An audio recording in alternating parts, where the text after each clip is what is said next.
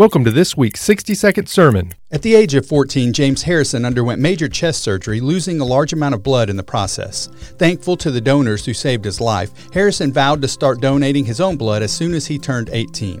Starting in 1954, he began donating, and it was discovered that his blood contained a special antibody used in the treatment of the deadly rhesus disease, which affects 17% of Australian mothers and their babies during pregnancy. Due to the 1,173 donations made throughout his lifetime, Harrison is credited today with saving the lives of over 2.4 million people.